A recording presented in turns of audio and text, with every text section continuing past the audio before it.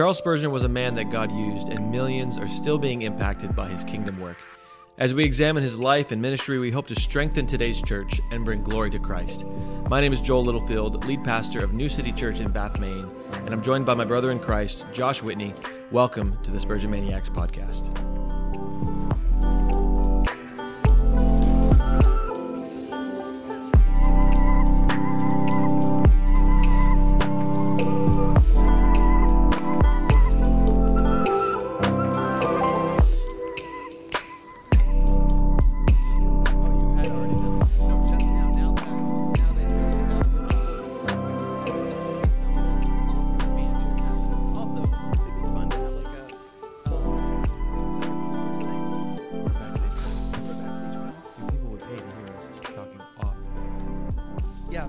I got it. Oh, crap. All right. Okay. All right, wait. Oh, it didn't work. It's gold, Jerry. Gold. Do you know that reference? Well, I know it's from Seinfeld. Man, right? Yeah. Yep. Yeah, I've seen every episode thousands of times. No, I'm just kidding. No. But, And that's why you guys are sponsoring us. Who says gold, Jerry? Gold. It's one of the comedians that he goes on. It's like early season stuff, like season 2 or 3. Yep. It's Banyan. Banyan, yep. He's got terrible jokes. What is his thing? Ovaltine. Yeah. And Dude. he makes a point about why you can't just continue on these jokes. Yeah. That's gold, Jerry. Gold. Banyan is crazy. Yeah. When he got Jerry to agree to take him out to a lunch, and then he brought him to a restaurant and he got soup, he's like, "That's not lunch. You owe me another lunch. I ordered soup. That's not lunch." Do you remember that one? Yes. It was awesome. Do you remember Bryan Cranston in there? Do you know who Bryan Cranston is? I don't know the name. Mr. White from Breaking Bad, the science teacher. Oh, yes. He's but I've also seen Malcolm him recently in King of Queens. He was in King of Queens? For a little bit, he was a dentist in King of Queens. He was a dentist in Jerry Seinfeld. Okay. He's just a dentist. He's a dentist in King of Queens. He converts to Judaism for the jokes. That's right. That's right. That is so funny, man. Oh, okay. Yeah. So episode 2. Episode 2. Unless you wanted to talk about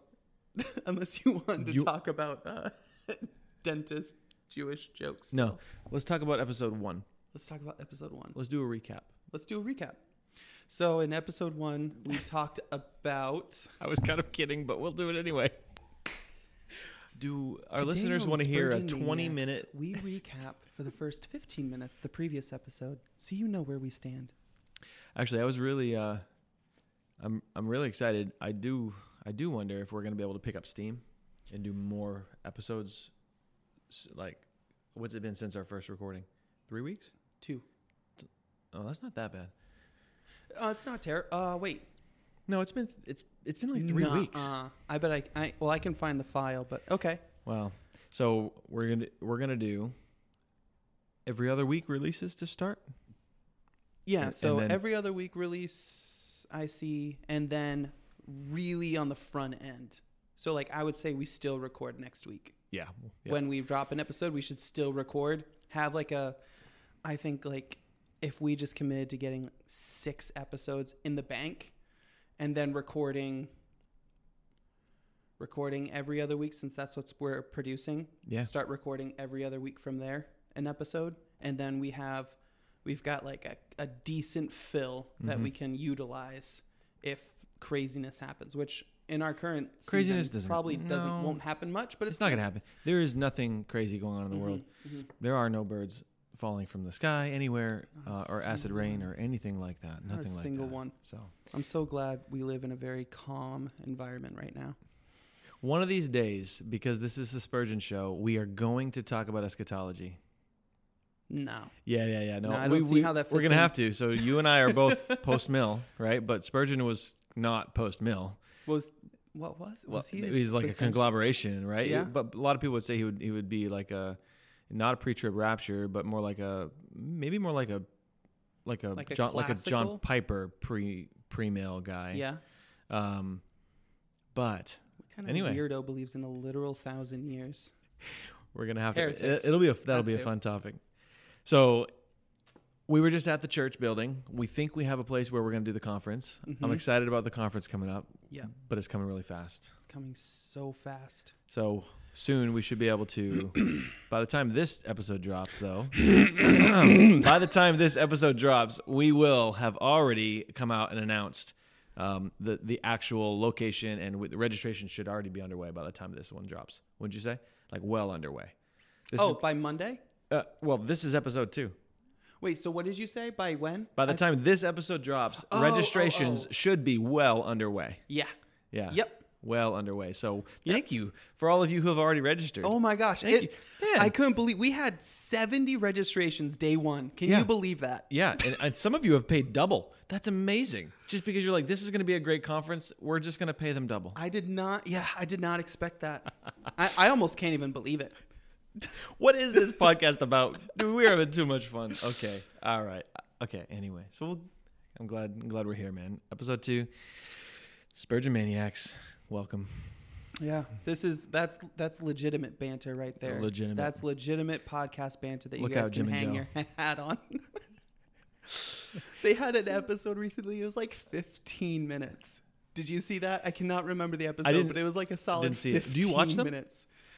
Or do you just listen? Okay, I you would said, did you see that? 95% would be audio. Yeah. Okay. Do they? Some guys will just say, "Hey, here's the minute marker in case you don't want it." Did they do that? Yep. Okay, that's nice. When Joe remembers. Okay. So I think he's the one in charge. So if you guys ever hear this podcast, that would be hysterical. Yeah. But it sounds like Joe is the one in charge of show notes because Jimmy is constantly making fun of him for not putting things in the show notes. Right. All right, just for the fun of it. Jimmy sound like a podcast wife. We're never gonna go there. I don't want to identify anything like that in this relationship. We'll Josh. shut that down. Shutting it down now. Down fast. All right, so we've kind of alluded to a podcast that we like. That's Doctrine and Devotion. I think we would say anybody listening to this podcast should go over and listen to Doc and Devo and subscribe. 100%. What else do you listen to, Josh, that you'd say, hey, this is something that you would subscribe to? Just a quick one that they only did 7 episodes. So it's not an ongoing podcast, but I think it's worthwhile. If you're a pastor, for sure, it's just a topic you need to know about. And that is the textual criticism. I forgot their name. You had to ask me. It meant so much to me. This is unscripted, guys. This is raw, real deal right here. Criticism. It's with Micah Ward. I know that. Dr. Micah Ward. I'm sorry. Okay, Micah. Yep. Mark. I think it's Mark Ward. Okay, not Micah. Mark Ward. I need to edit this podcast episode so much because that is ridiculous. Collective. The Textual Confidence Collective is what I meant to say. And it is a 7-part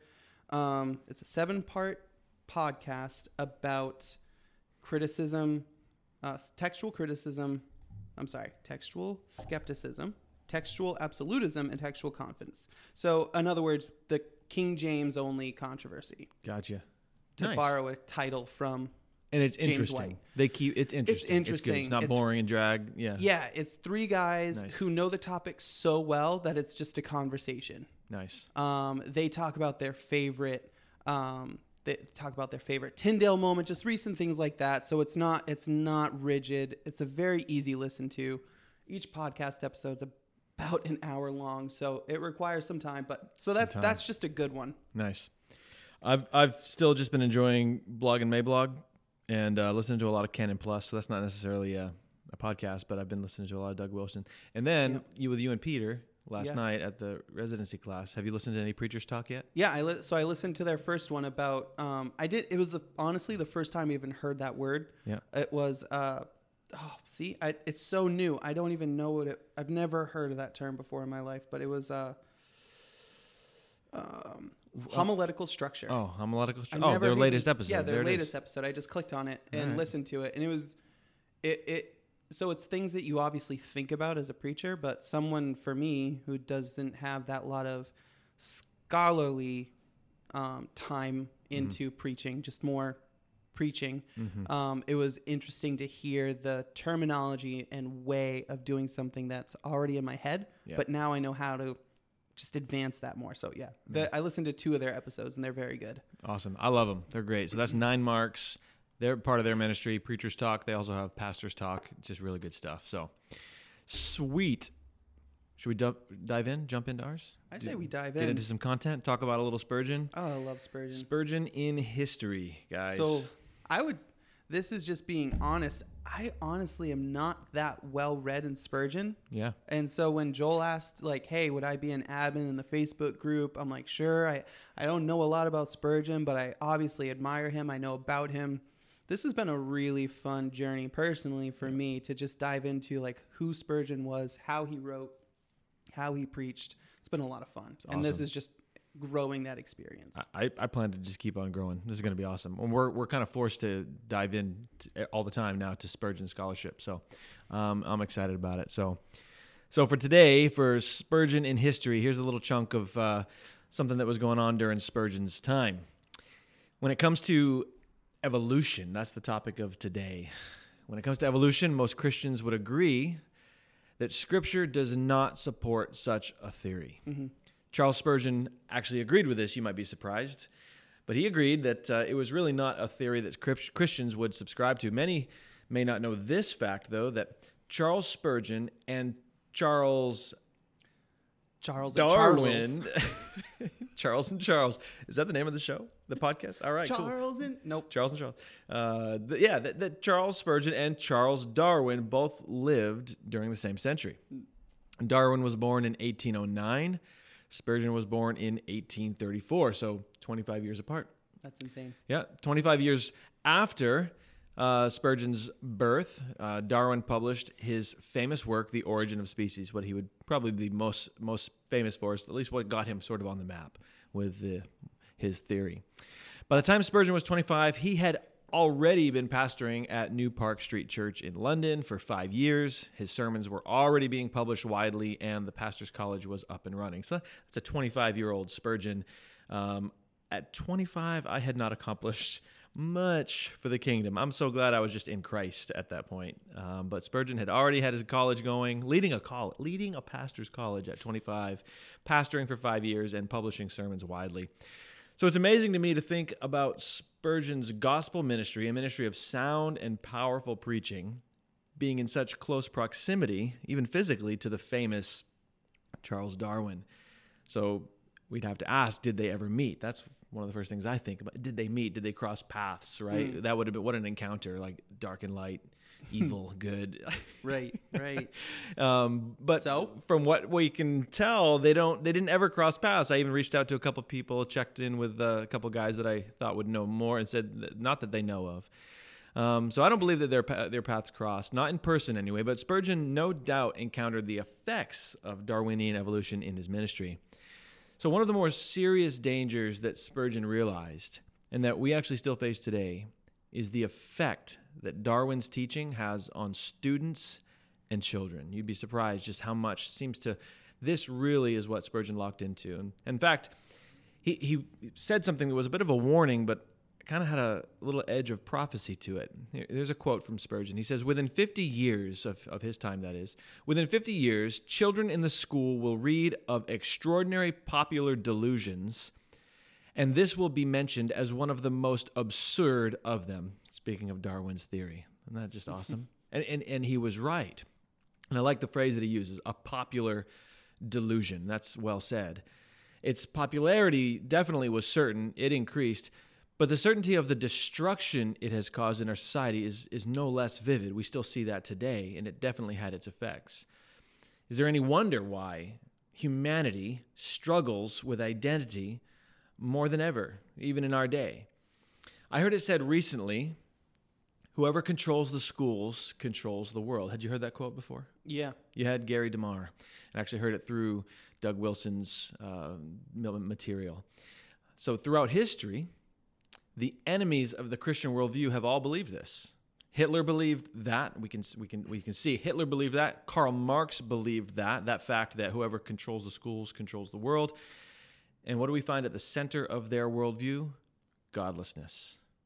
no real purpose found in the God who created all things for his glory, not seeking after the God of creation, but actually denying the existence of God.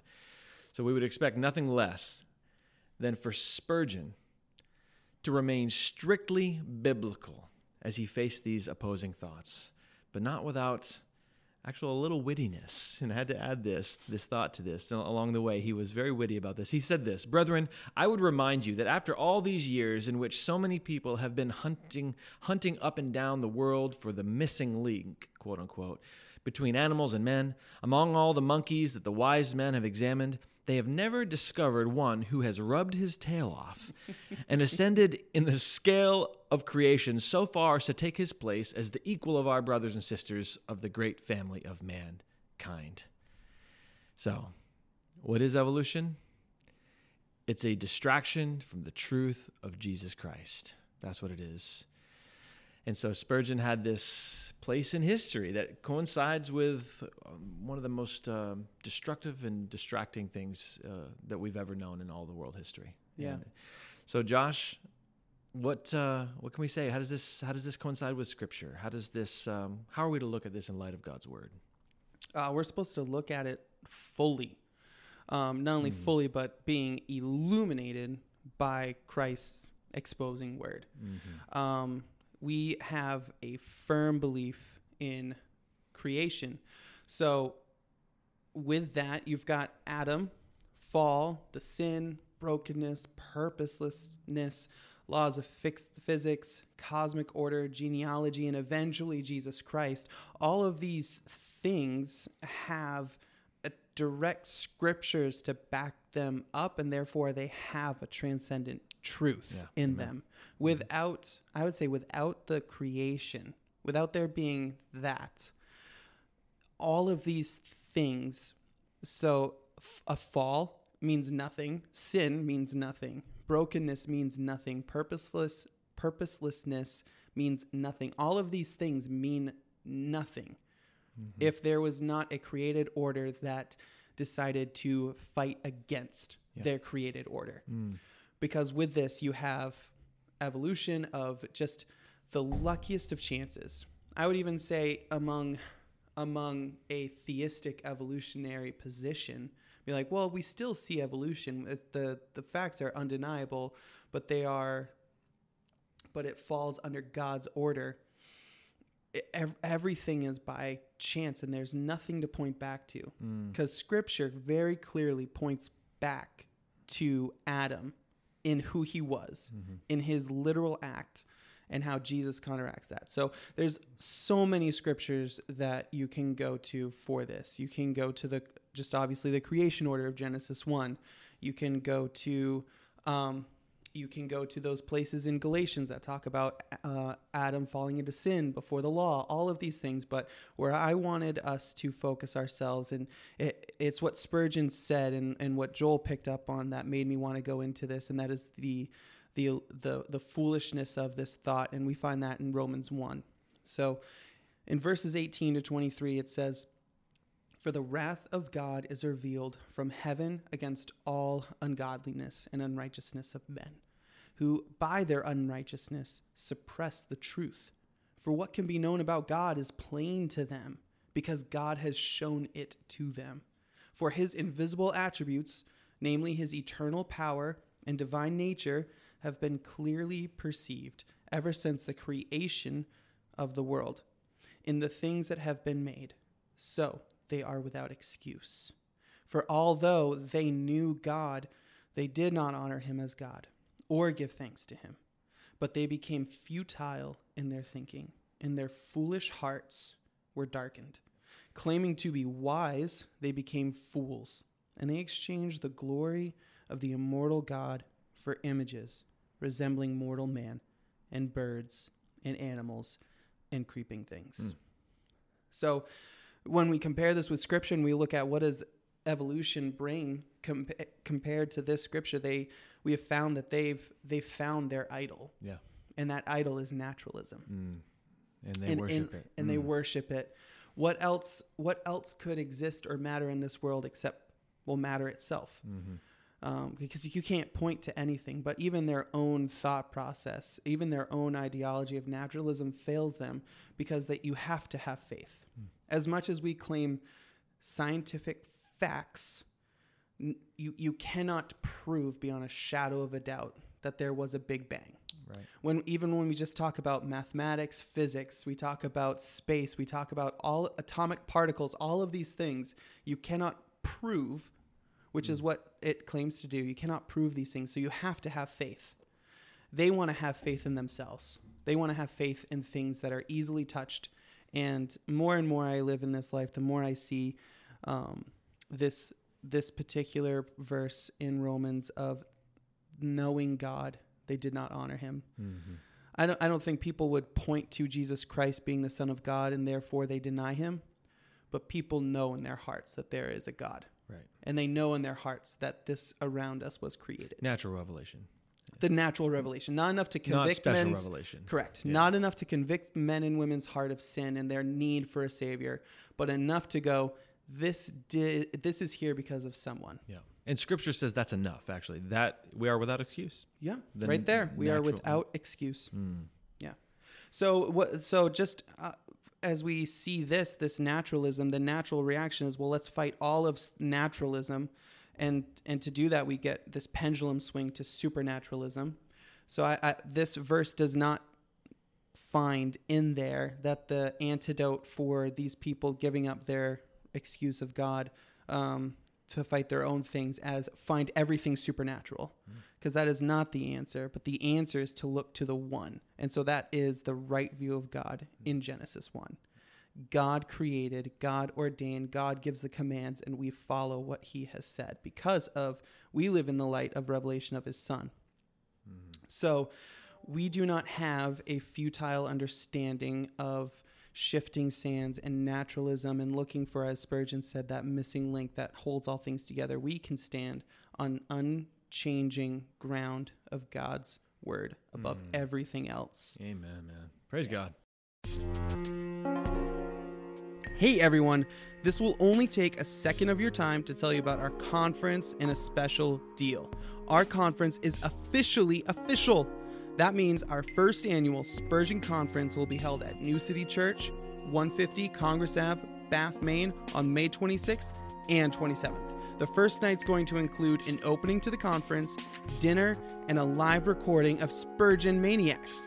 The next day will be packed with sessions from James Renahan, Jeff Chang, Ed Romine, and our very own Joel Littlefield. We're going to have giveaways, we're going to have lunch, coffee, and wonderful fellowship with the saints. Those of you listening to this podcast get a special promo code. Go to our link in the show notes to our Eventbrite page and type in the promo code SPURGEPOD. That's SPURGEPOD, and you will get $20 off that ticket price. We hope to see you all there. Now back to the podcast.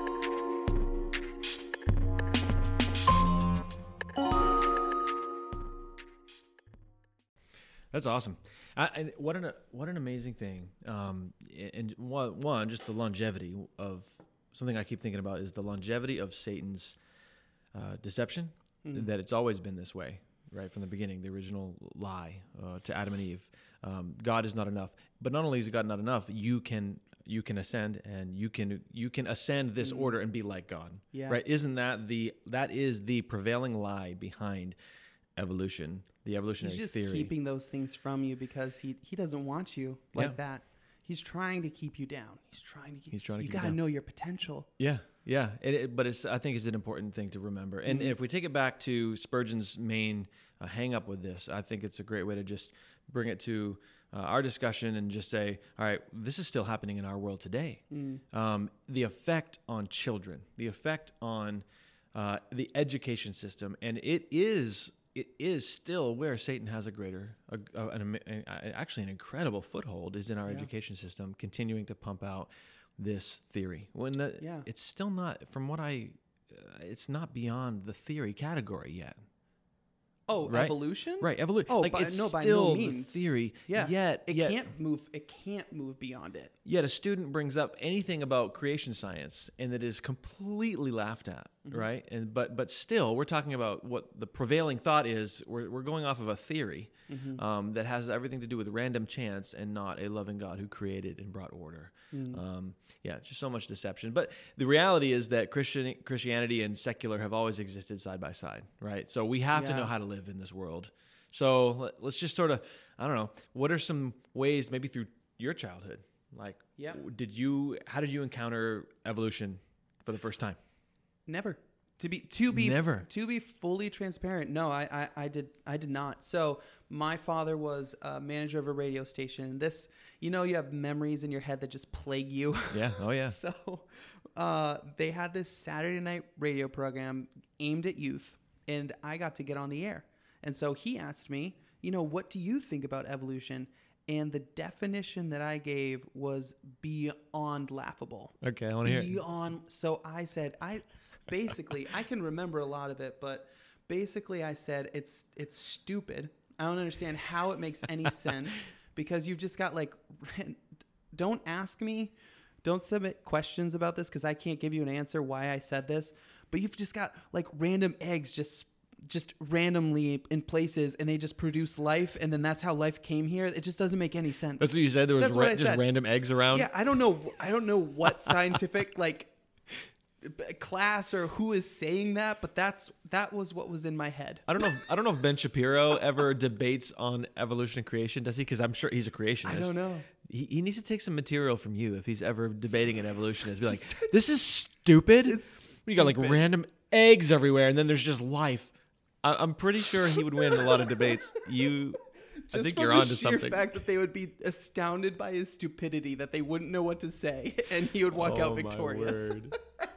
That's insane. Yeah. So teach your kids. That was the story that was the point of why I said absolutely nothing. And if my parents, which I know my dad will probably listen to this, maybe you did teach me, and I just didn't retain that information, but I do not remember being taught anything remotely close to evolution, because I was homeschooled. FYI, guys. FYI. I don't think I said this. I was homeschooled from all of it. I didn't enter a classroom until college. Okay. Yeah. Yeah, and that was a Bible college. That was a Bible college. Yeah, so even they were not teaching it there. No, because they had a basic understanding. Somebody's having fun out in the parking lot, dude. They won. I think they did. I'm gonna go with they won. Nice. Yeah. So I think they probably just had you guys are college now. You have a basic understanding of the world. Yeah. I did not.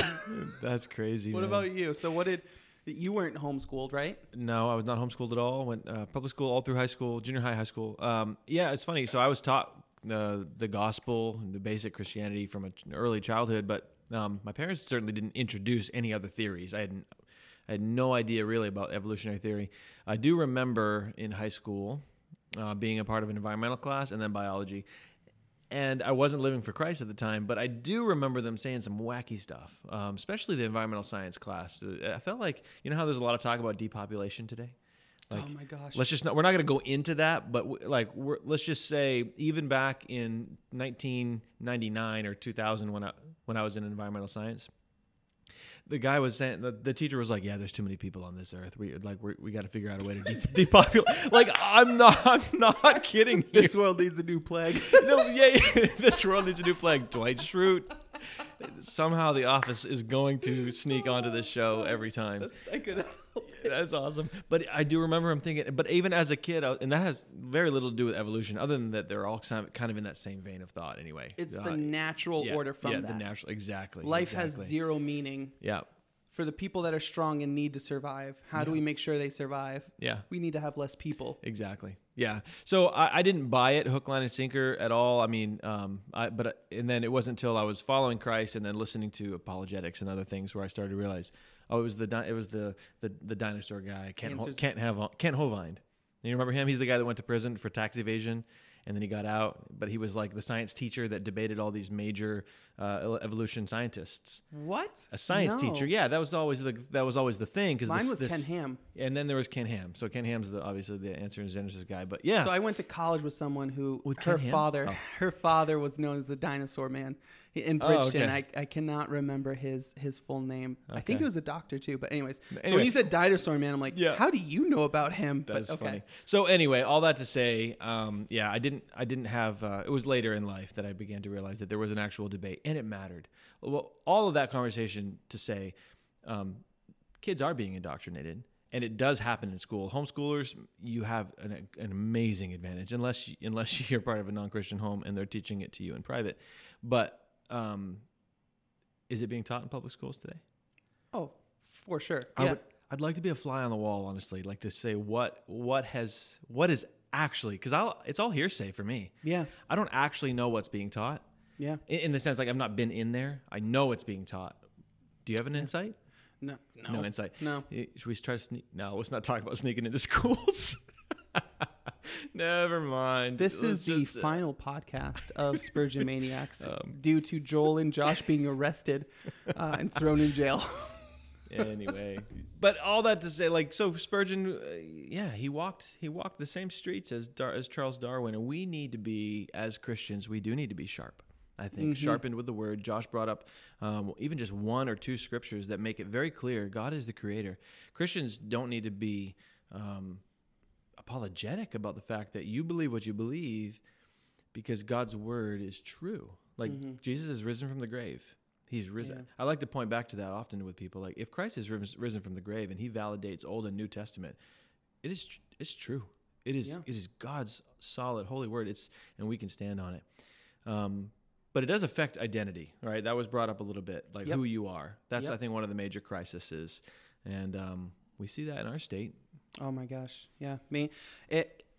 Our state has an identity crisis that is severely masked over as well. Yeah.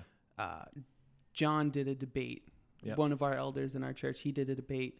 And his opponent started saying facts about our state that just weren't true. Yep. About people not wanting to identify as like children not wanting to identify as like animals and stuff. Oh, and that's right. I remember that. Yep. Not wanting to identify, like it was strictly about, transgender on its basic level of male and female and wanting to, and it's just not true. Like we have children in our state who have severe identity crises. Yeah. Because they're being told you can do whatever you want. Yeah. You can be true to yourself, but no one's telling them who themselves are. So how can you be true to a self that isn't being guided? Yeah. And then let's not forget that these are children. Yeah. Like children. Right.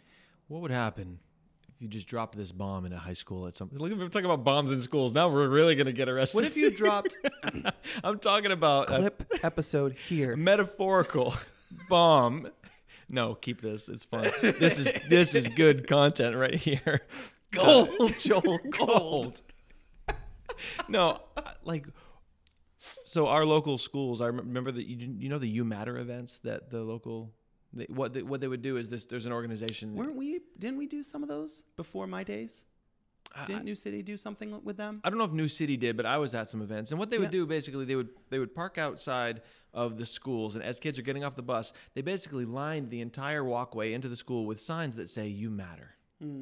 And what they were trying to do is to say, kids, you matter. You matter to us. You matter to this community because of the high suicide rate in our community. Yeah, you're not invisible. Like, we see you. You guys are important to us. But of course, as a Christian, as a pastor in the local community, I'm thinking, we're missing a piece of this. Why do you matter? And it's not because we say you matter, but because you're all made in the image of God. So that's the metaphorical bomb I'm talking about. What if that was dropped? Like, you were created by God in his image. You have value, you have purpose because of your creator. Yeah. That's what's missing. I don't think this is a straw man argument, but what would you, like, Joel, you're now an atheist, an evolutionist, and I say to you, why do human life have value? Why does human life? Yeah. What'd I say? Why do? No, that's I was homeschooled. Yeah. Why does human life have value? And I'm an atheist. You're an atheist evolutionist. Because it would be wrong because I don't know. I think I you feel can like I can't only even go give- there. I can't even try to pretend to go there. So based off of just apologetic videos, the main argument I always hear is for a societal benefit. Yeah. We have a societal benefit in Sure. numbers. Sure. But that means because societal benefit changes. The that's right. entire reason Mm-hmm. people were thrown into concentration camps in the 40s is because objectively an entire group of people were deemed to have less value. And they had less value because the majority of the population deemed it so. So societal value means absolutely nothing if enough people get behind a motive. That's right. But in Christ, even outside of faith, people have value because of the image and who they were created in. Regardless of who you are, human life has value because of the image of what they were made in. That's right.